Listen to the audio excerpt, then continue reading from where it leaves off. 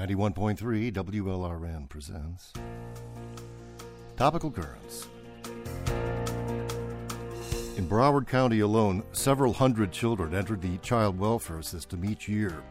The reasons vary, but sadly usually involve abuse, abandonment, or neglect. Good afternoon, Joseph Cooper and Bonnie Berman. This hour we focus on ChildNet, the local community agency responsible for placing vulnerable children in both Broward and Palm Beach counties. The key to the system is to find exceptional people to serve as extraordinary foster parents. This includes background checks, of course, home study, and training. Foster parents are caring individuals from all socioeconomic, religious, ethnic, and racial backgrounds. We'll learn more about becoming a foster parent after NPR and regional news.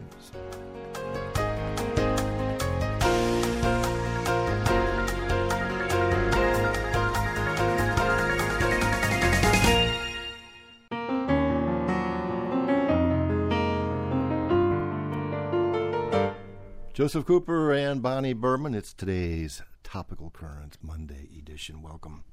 Today we discuss the realm of foster parenthood and learn more about ChildNet of Broward and Palm Beach counties.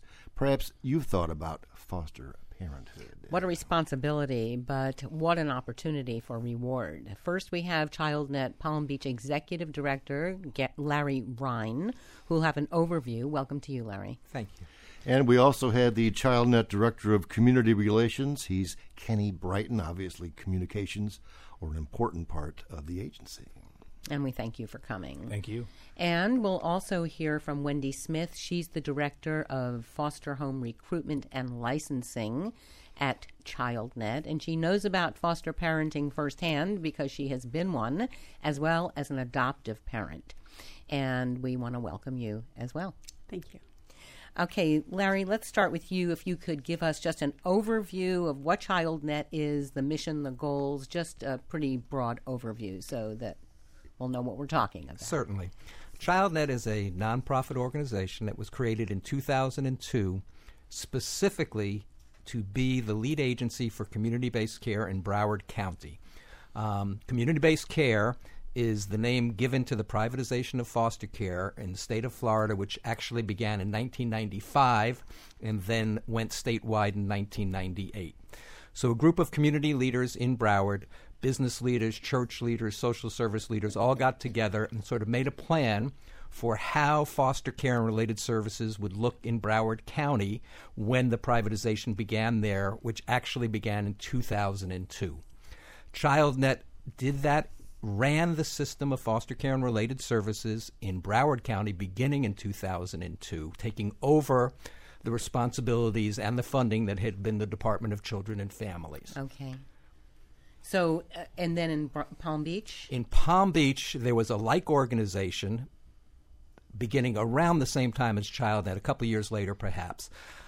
They, like all organizations, had some challenges, and 5 years ago, nearly exactly 5 years ago, the Department of Children and Families did an emergency procurement to replace the organization that was the lead agency in Palm Beach, and they selected ChildNet to also run the foster care system in Palm Beach. So since October of 2012, we've been in Palm Beach, and I've been the executive director up there. What were the reasons the foster system shifting to the community-based rather than being state-based?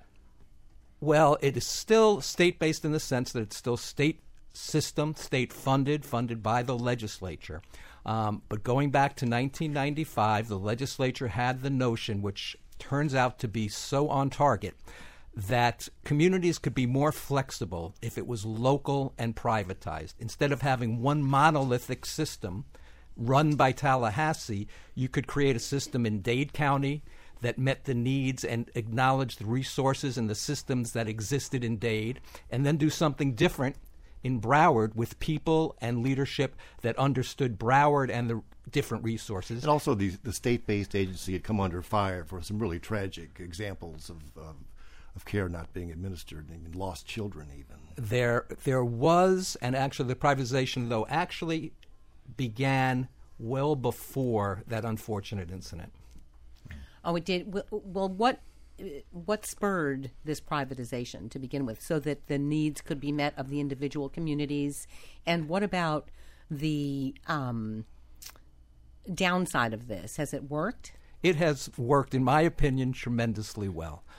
Communities, local community-based care is, in fact, much, much more flexible and can respond much more quickly. Is it perfect? No, nothing is perfect. But it continues to get better because it can make improvements, and it can make them quickly, and it doesn't have to go through the bureaucracy of getting approval from Tallahassee for everything that you do. It is privatized, but it is still nonprofit. It is absolutely nonprofit. All the lead agencies, like ChildNet, of which there are approximately 20 right now, are nonprofit organizations. Kenny, would you explain your principal funding sources? Yeah, so as Larry touched on, we're funded by the legislature, and that's incredibly important to us. And we're lucky down here in South Florida, Broward, Palm Beach predominantly, that we have some state legislators who are very focused on child welfare and making sure that all of our children are provided for. And without their support, we couldn't do what we do. But a very important part of our funding is private funding. Individuals, corporations, foundations, school children who do drives in their classroom. So it's a multifaceted fundraising model, and that's part of the community in community-based care. It is really a product of the people we pass on the streets every day. Tell us about these kids raising money for ChildNet. How do they do that? Oh, it's very impressive. Some do penny drives where they literally will come to ChildNet, and I'll get called down from my office, and they'll have a Folgers can full of change. And that's the difference that they wanted to make, is by doing that. And then, of course, as we get into high school, we have honor societies who will do things a little more organized and a little more formal. And as we approach the holiday season, we have a gift drive that we can talk about later if we have time. And the community last year donated nearly 10,000 individual gifts for children in foster care. And a lot of that came from schools and Boy Scouts and Girl Scouts. I'm wondering how the hurricane a couple of weeks ago might have affected the whole situation with foster children. Did it have an impact on the number of children that are in the system right now? No, it didn't have an effect of creating any more removals or anything like that. ChildNet and all the lead agencies throughout the state of Florida, as part of what we do, part of our contract with the Department of Children and Families, we all have very detailed emergency preparedness programs or plans, and we enacted those. Obviously, in South Florida, we've had experience with these before, so it was fairly well-oiled, and we make sure that every child is safe and is away from danger and away from harm, and we continue to follow up daily, hourly on the well-being of children during the storm and afterwards. So that could be part of the parent review process of making sure that they have an emergency plan and shutters and things to make sure that the children will be safe. Yes, Wendy could give you the detail. Let's bring in Wendy. Wendy Smith is the Director of Foster Home Recruitment and Licensing and knows all about being a foster parent and an adoptive parent. So tell us what preparations. I wanted to get to you anyway and find out. We're going to do a whole go more in depth, but go ahead. Thank you. Yes, all foster parents in the process of becoming licensed created a disaster plan, and they write down what their plan will be if there's an emergency, and then we have agencies who check in with them and support them and make sure they have everything that they need before the hurricane strikes, and then they check in with them again afterwards to make sure everything is okay. So our foster parents did a phenomenal job to not just make sure that the kids' physical needs were met, but emotional, to make sure that the kids were prepared to deal with something that might be scary for them. I'm just wondering logistically how this works. Now, foster children can still see their biological parents. Is that correct? Yeah, in many cases, yes. We really want the children to be seeing their birth parents because we want reunification to occur. So in a situation like this with a natural disaster that's on the verge of coming, where do the children go? Well, the children will stay with their foster parents. They will? Yes. They'll stay with their foster parents during the disaster, and if a foster parent feels the need to evacuate, they'll go with them just like they would take their birth children. Wendy, part of your title is licensing. What's the licensing aspect that you cover? Well, I'm the Director of Licensing at ChildNet, so I oversee the licensing process and the licensing files of all the foster home management agencies and all the foster parents in Palm Beach and Broward County. We have about 850 foster parents between both counties. And what about agencies? Yes, we subcontract with some wonderful agencies, and they do the recruitment, the training, the licensing, support of the families. It's a very successful model. They get much more one-on-one attention that way.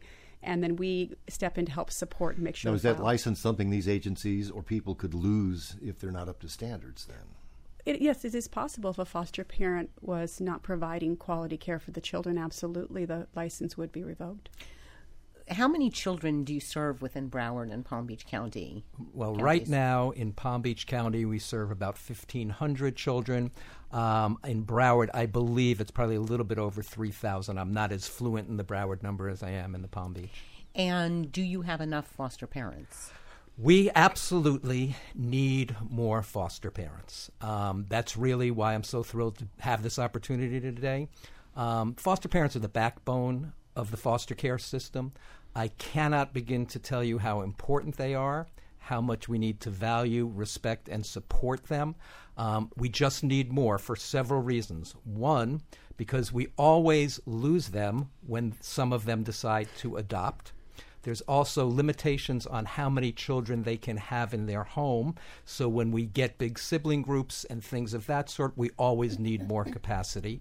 In the last several years, in Florida in general, and regrettably South Florida probably led the way, there was a dramatic increase in the number of children being removed from their homes because of abuse, abandonment, and neglect over the last couple of years. And even though we had a great inventory of foster homes in Broward and Palm Beach, with that influx of newly removed children, we did not have enough capacity to meet that need as easily as we would have wanted to. So we desperately need more foster homes, both counties, and we especially need foster homes for teenagers. That's sort of a unique issue. So what happens when there's not enough rooms at the inn? Regrettably, what happens when there's not enough room at the inn, I shouldn't say regrettably, what happens when there is not enough room at the inn is often a child will have to spend some time in a foster care shelter or in a group care setting. Now, let it be said, group care in South Florida and shelter care for children in South Florida is very high quality, run by professional nonprofit organizations, supported by the community, supported by volunteers. That said, for the typical child removed from their home through no fault of their own because of their parents' behavior, we'd prefer that they have a familial relationship rather than a larger and stay with relationship. siblings. Absolutely. Right. Thank you very much. Another reason for why we always need more foster parents. You say that 2 years ago there was a tremendous influx of these children. What happened 2 years ago? It actually began a little bit more, probably more about 3 years ago. Okay. And it's a couple of things, and we're just hypothesizing about what it is.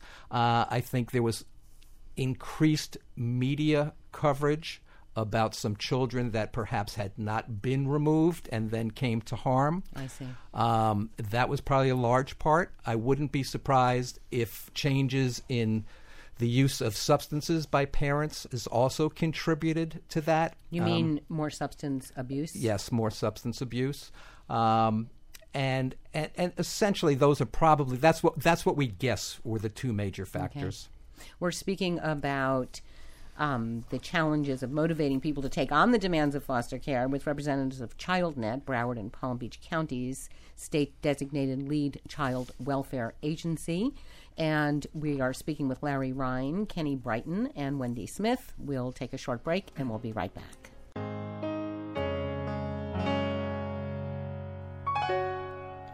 Welcome back to Monday's Topical Currents. Joseph Cooper, Bonnie Berman, and we're speaking with the folks from ChildNet of Broward and Palm Beach counties. We have their executive director, Larry Ryan, also the ChildNet director of community relations, Kenny Brighton.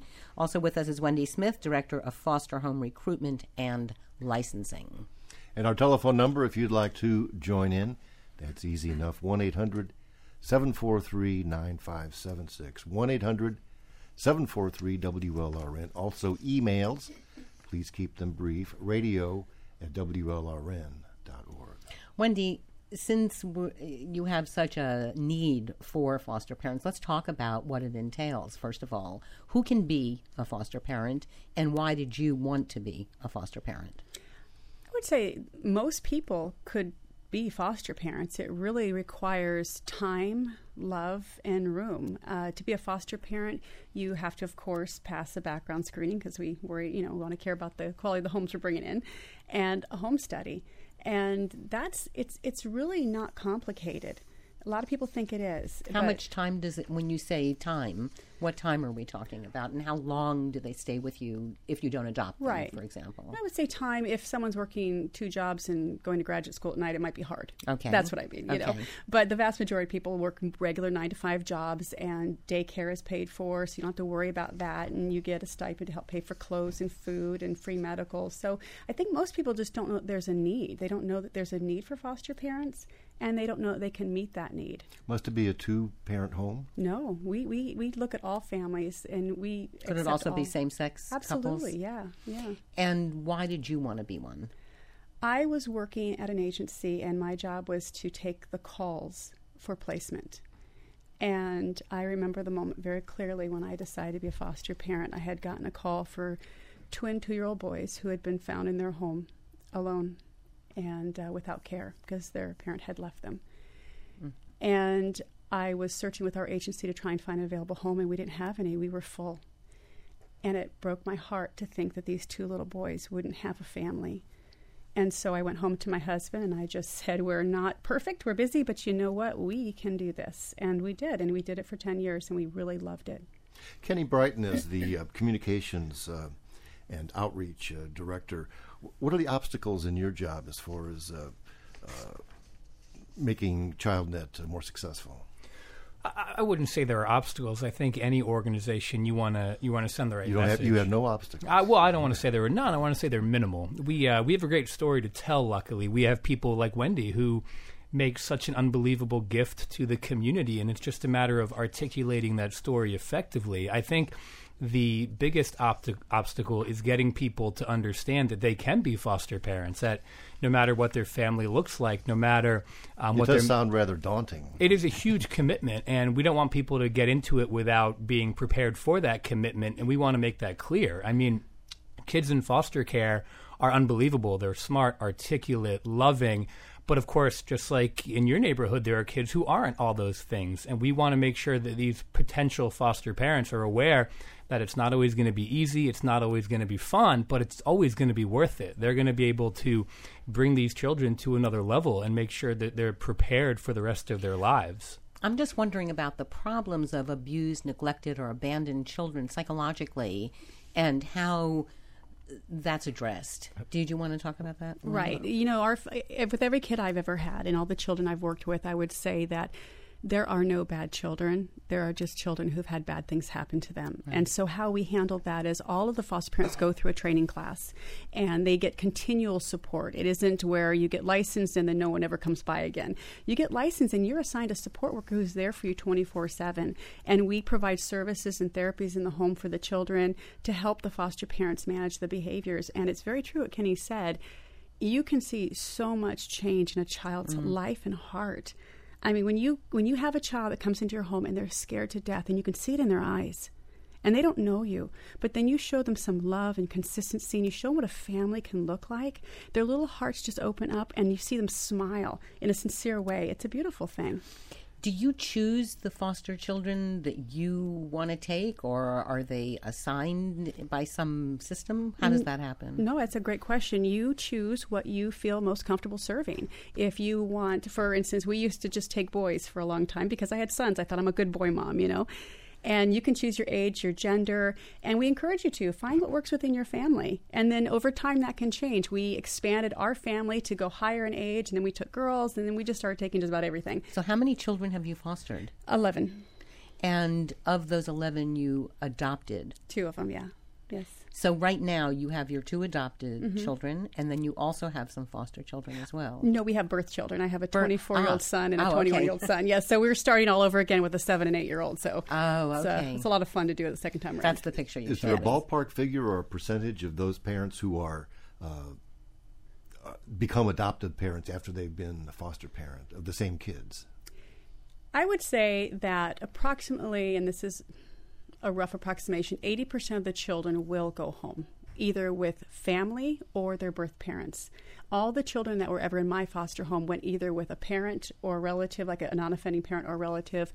If you foster long enough, eventually it will probably happen that someone will ask if you're interested in adopting that child, and there's no pressure if that's not your goal. But can that create tension then with the biological parents? If a foster parent says, I want to be an adoptive parent, is there a tension there? Well, we don't have that conversation until after the rights of the parent has been terminated. See, when someone comes in to foster, we make it we want to set people's expectations appropriately. We say we don't have a foster to adopt program. We have a foster care program, and the goal in foster care is reunification. And reunification is very beautiful. I've reunified. So that's the first Absolutely. priority. And when they can go with family, I have a little boy. He's not little anymore. He was 5 when he came, and he was, he stayed for 2 years, but he had fantastic family in New York.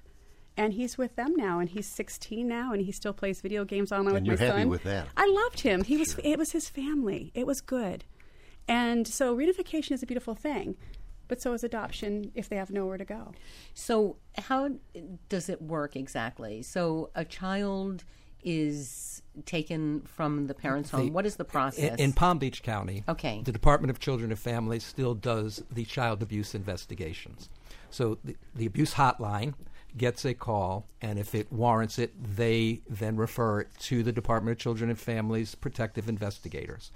They go out, do their investigation, do a very thorough and now very well-structured assessment, and then if they make the decision that the child, for their safety, that they're at imminent risk and they need to be removed, then the protective investigator will remove that child. They will try to find a relative, if at all possible. If they cannot find a relative, then they will bring the child to ChildNet. ChildNet operates both in Broward and in Palm Beach, an absolutely wonderful program called Safe Place. It is our intake and assessment center. So when the child's been removed, while we try to find a foster home for them, they are in a very child-friendly setting, served by a host of caring professionals and volunteers. We have behavioral health professionals that will do an immediate exam with them to deal with any immediate trauma that they're experiencing, and then to set up any referrals or treatment that they need. And then we go about we reach out to the many agencies that actually support and train the foster parents, and we try to find a placement for that child that will meet their needs. Again, I'm going to give the number out. Perhaps you have been a foster parent. Perhaps you would like to be a foster parent. And our number is 1-800-743-9576, 1-800-743-9576.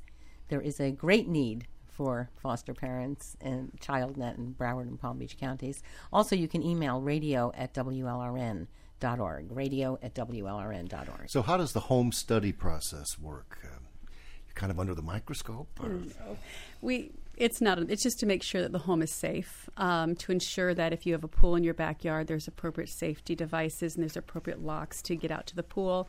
It's to ensure that you have the necessary bed for a child, and that the home is ready. They each get their own room, correct? No, actually, all of my foster kids, except for when there was gender issues, like I had a little girl and she couldn't share with the little boy, they can share with your birth children. And actually sometimes nice, because sometimes they're afraid of the dark. And I remember I had one little guy that really wanted my older son to come in the room and play on his, iPad just because he wanted someone there. And it makes him feel good to know that there's other people there. If I could add, there's also for every foster parent a thorough background screening done by professionals to be sure that there's nothing disqualifying in terms of a criminal behavior or a prior abusive behavior. And also, and this is tricky, but the foster parent does need to have sufficient resources to be able to care for the child. They will get a stipend, if you will, to a board rate, which we're continuously in the state of Florida trying to increase the board rate. Right now, I think the average board rate is $17 a day per child.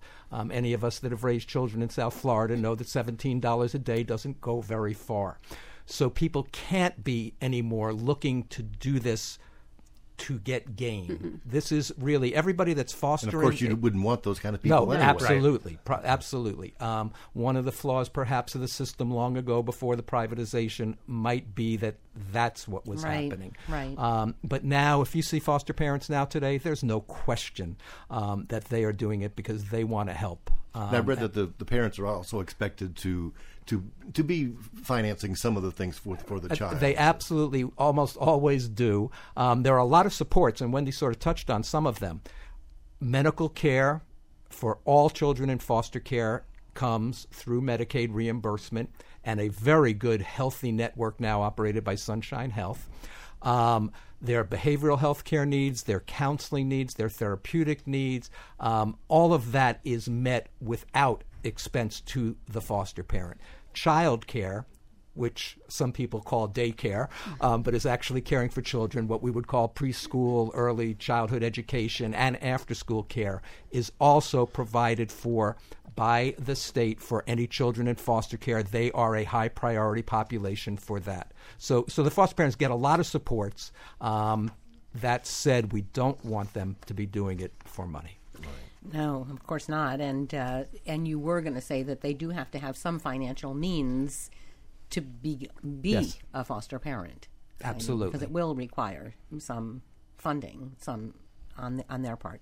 We're speaking with the folks from ChildNet of Broward and Palm Beach counties, Kenny Brighton, ChildNet's Director of Human Relations, Larry Ryan, ChildNet's Palm Beach Executive Director, and also Wendy Smith, Director of Foster Home Recruitment and Licensing. Again, our number 1-800-743-9576. Our email, radio@WLRN.org. We'll be right back.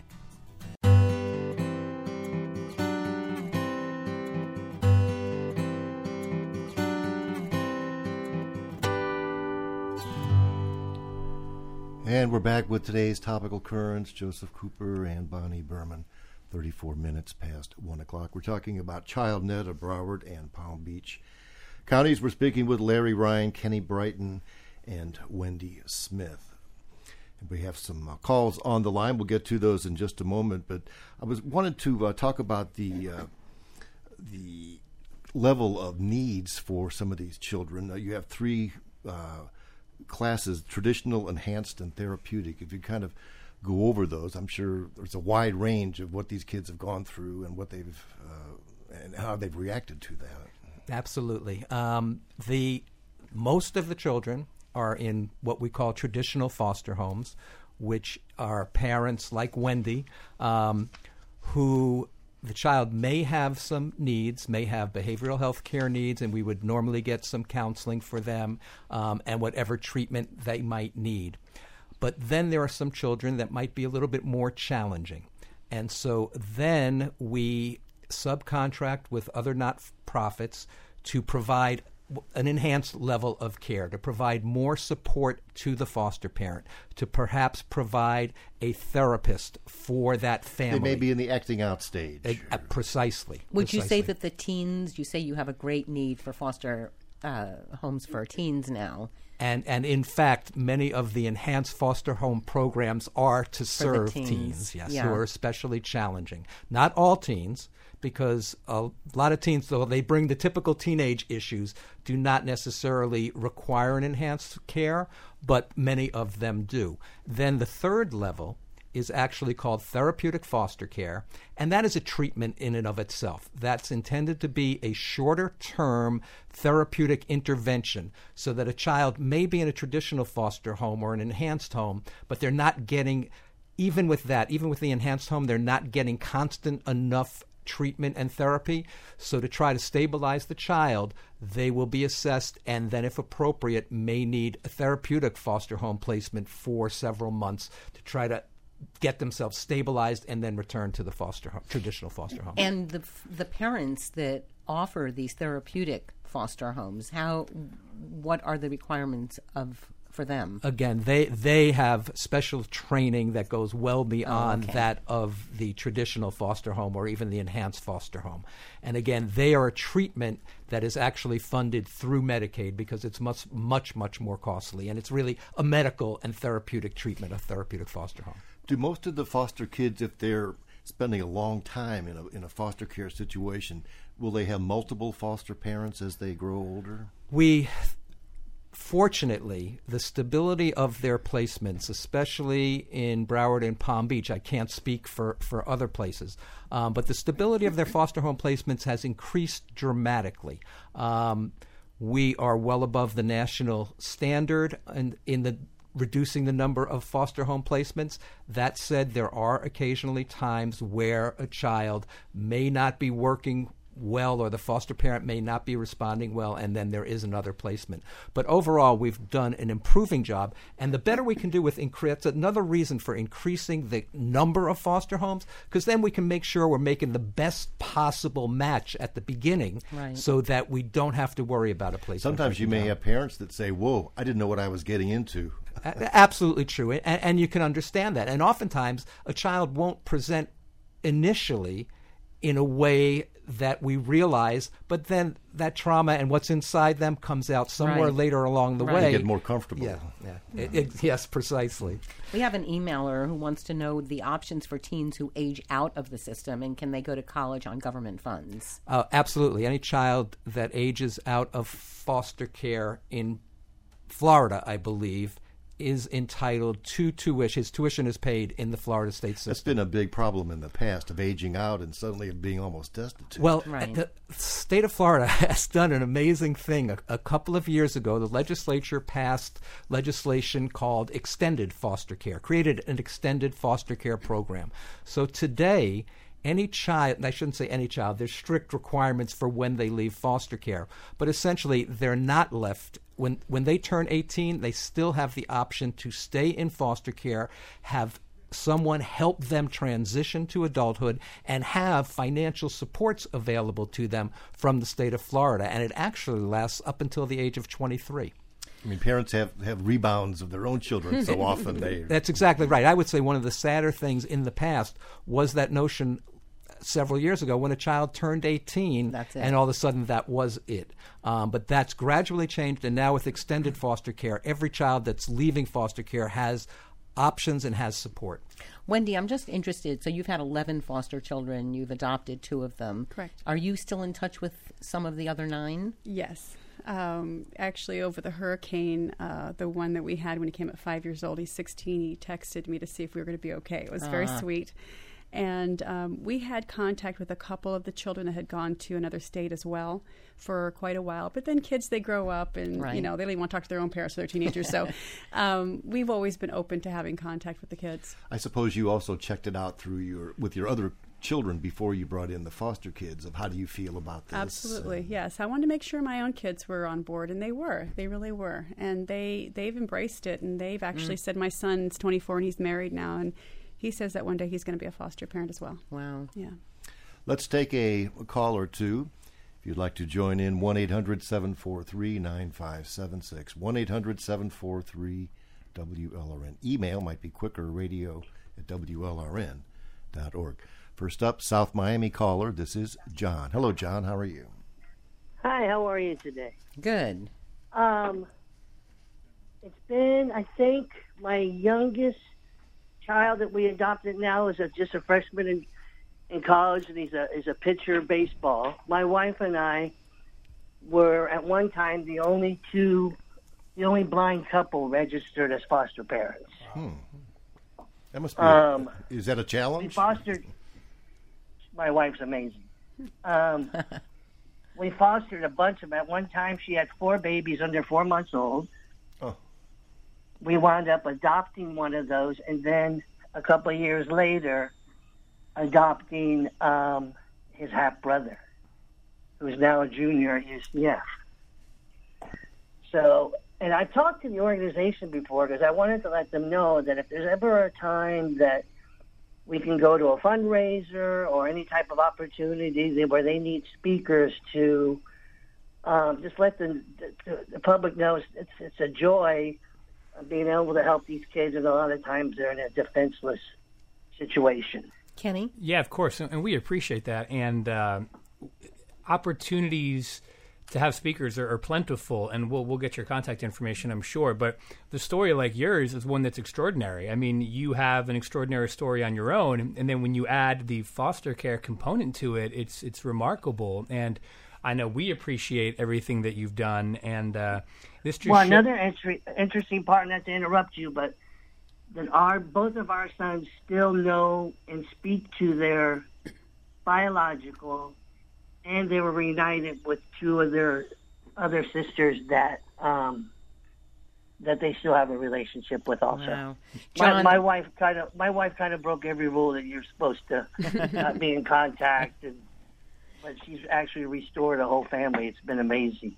John, I'm going to ask you to, Kenny, would you please give John your contact information now, because it's going to be hard to get it right now. Yeah, of course. If, John, you want to email me, that'd probably be the best. It's going to be K as in Kenny, and my last name, which is Brighton, B as in boy, RIGHTON, at childnet.us. Did you get that, John? Listen, if it's possible, since I'm right in the middle of working at this moment and I'm blind and I couldn't write this down, I'll put you on hold. I'll put you on hold. All right, thanks, guys. I listen every week. Okay, we'll get back to you. So just stay in as soon as we can. We'll get your contact information. Thanks, John. Okay. Thank you. In fact, let's give out the hotline number now before we run out of time, and make sure that people have time to be able to write it down if they're interested in becoming a foster parent. There are two hotline numbers. There's one for Palm Beach County, which is. It is the Palm Beach County is 561-352-2501. This is the Palm Beach County Foster Care Recruitment Hotline. It's 561-352-2501.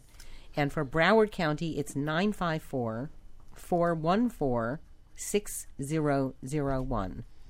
And let me add, for Miami-Dade County, I called the Foster Parent Recruitment Hotline for our kids of Miami-Dade Monroe is 305-445-6241. Again, 305-445-6241. And please ask for Nadine Roll if you call from either Miami-Dade or Monroe County. And I just wanted to get one more number while we're giving these numbers, and I'll give them to Jason to put on the website, the hotline numbers. Is there an abuse hotline number that you know? 1-800-96-ABUSE, ABUSE. Okay. And back to our calls. We've got Mark in Plantation. Hi, Mark. Hey, how you doing, bud? Good. Go ahead. Hey, the reunification that you guys do, I mean, all that other stuff is great with the foster, and that's beautiful that y'all take care of children. But when you guys do a reunification, I know it's off the subject, how much research do the social workers really do before they jump into these cases? Well, let me answer in the fact that what we haven't discussed is that there's a lot of other players in the process. And most importantly is the judiciary. None of these children are removed. None of these children are in foster care, and none of these children are reunified without judicial oversight and judicial approval. Guardian ad litem also? Guardian ad litem works for the court in essence, a separate organization, but reports to the court on the well-being of the child and their opinion of where the case, how it should proceed. Then we have our case managers. We have the children's legal teams. So it's a whole bunch of people that make a decision. It's always a team decision, never any individual's decision, and it always needs to get the stamp of approval of the court. Right. I understand that, and my family's going through a situation now where, to me, the whole thing is just ugly and ridiculous the way it's handled. Like, with the caseworkers just showing up, and to me, just filling, when they fill a child's head with a bunch of nonsense, and, the said child being, a teenager, and teenagers are very impressive, they're impressed very well with words. I mean, how do you guys go about that when a caseworker that's for the child on that side goes and twists the child's head into thinking things that would never happen? Well, I'm sure all of these cases are unique, John. You really can't just take a general answer. Our program today is really just general information on recruiting foster parents. So No, and that's totally awesome. If I could do it, I would totally do it. I got one of my own. Every child needs. Okay, well, thanks for your call. Issue is with the courts and with everything else. Right. Okay, Mark, thank you very much. Y'all have a good day. Okay, you too. We're speaking about ChildNet, or with the folks from ChildNet, Broward and Palm Beach County, and we will take a short break. We'll be right back.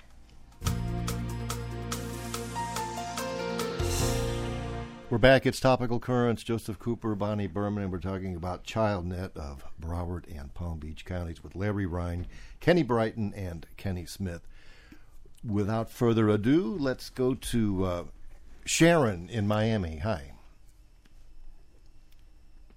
Sharon. Hi. Hi, Sharon. Go ahead. Hi. I've been a victim of this system, and I urge everyone to watch a program called Foster Shock. It played on WLRN, and you might be able to find it on YouTube. The one thing, there's several points I want to make. First of all, I have 2 law degrees, and one of the problems is that this judicial system that's supposed to watch out for these children, everything is done behind closed doors. In any other court, you can go ahead and see what the judges are doing, and you can't with the system that's in place. Secondly, when you're paying a foster care parent $17 a day, what are the executives making in this privatized program we now have in Florida? Again, I think this is answered in the program Foster Shock. In the group homes, it's horrific. Many children turn to prostitution. The other thing is that under Florida law, it is a felony to make a false report of child abuse. And I know for a fact that who the person was that made the first allegation, and was very clear to the person who came to my home, and that person was never prosecuted for felony. So this leads to a lot of abuse in the system, and when people are recruited, I hear commercials for the Guardian Ad Litem program and for foster parents, you clearly state that these children are neglected, abused. Okay, what's the name of the documentary? Pardon? What's the name? Shock. Okay, And we'll urge our listeners to call that. We're trying to do a general program on foster parent recruitment. I'm sure there's privacy issues involved and the salaries. That it's really not in the scope of our discussion today. So thanks for your call, Brian in West Palm Beach. Hi, Brian. Yes. Thanks. I'm calling because I'm just curious. I want to ask a question based on my own experience. I was raised in foster homes from the age of 6 to when I was emancipated, quite successfully, I would say. But in the state where I was raised, the public welfare department, I guess, farmed me out to the Jewish Family and Children's Service, who essentially supervised all aspects of my foster care.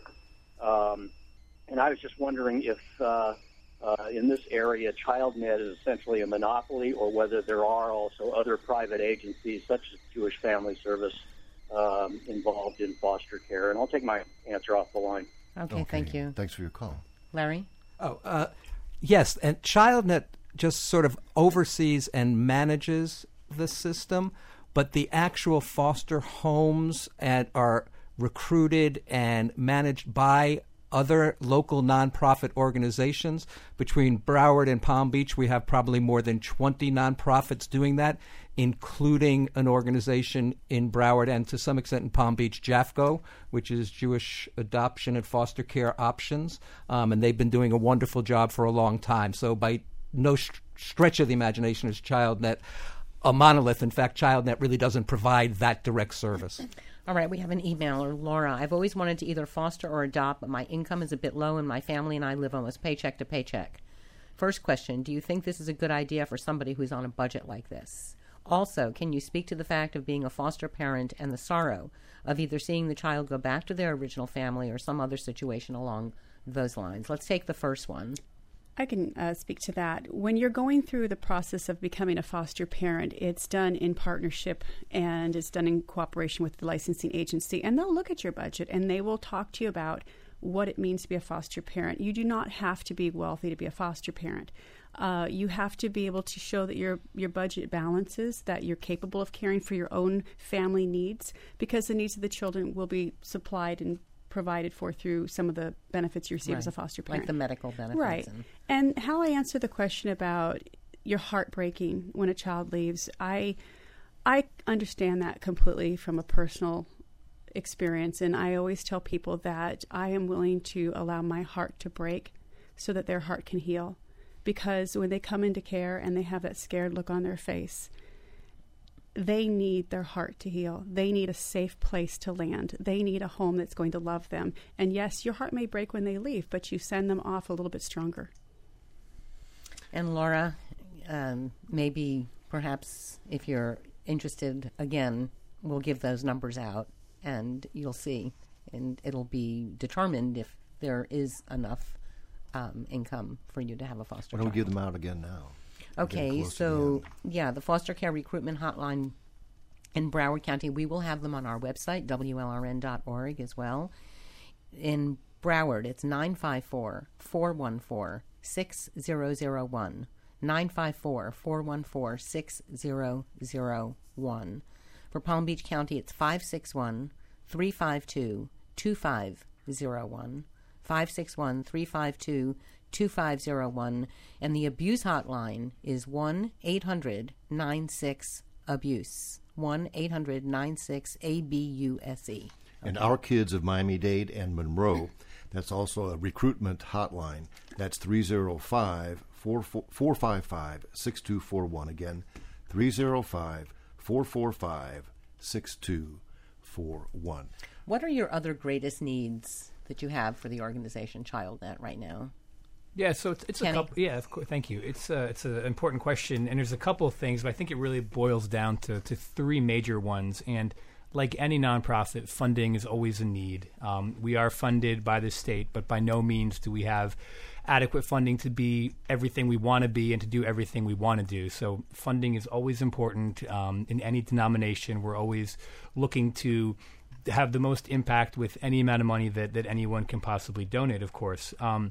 Number two, Larry spoke about Safe Place earlier, and this is the first stop for children after they're removed, and a lot of them will come to Safe Place with nothing but the clothes on their back. And so we're always looking to have donations of backpacks or duffel bags and clothing items that we can give to the children. And then the holiday donation drive is coming up, and so always looking for gifts for that. Okay, well, it's been a very interesting hour. All right, and we thank you all for being with us. Larry Ryan is ChildNet's Palm Beach Executive Director. Thank you very much. Thank you both so much for the opportunity. And we hope you get a lot of foster parents from this. Sure we will. Kenny Brighton is ChildNet's Director of Community Relations. Thank you very much. Thank you. And Wendy Smith is Director of Foster Home Recruitment and Licensing, and a foster parent and adoptive parent herself, which she's been for many years. Thank you all. Thank you.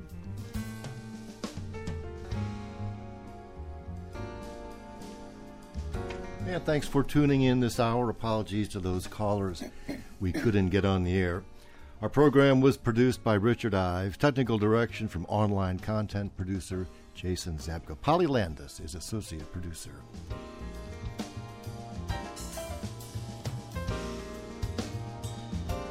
And as always, we have free audio archives of each program at no charge at our website. That's WLRN.org.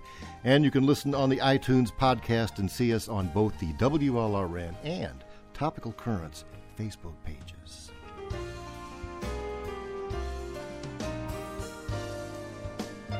Our theme music created by Michael Levine. Join us for tomorrow's program when we examine today's journalism education principles and methods. How has social media, blogging, and fake news impacted how University J schools teach students? We'll have reps from the University of Missouri School of Journalism on board. Your alma mater. Yes. Joseph Cooper and Bonnie Berman, thanks for making public radio your companion today. Stay tuned for Here and Now next from NPR News.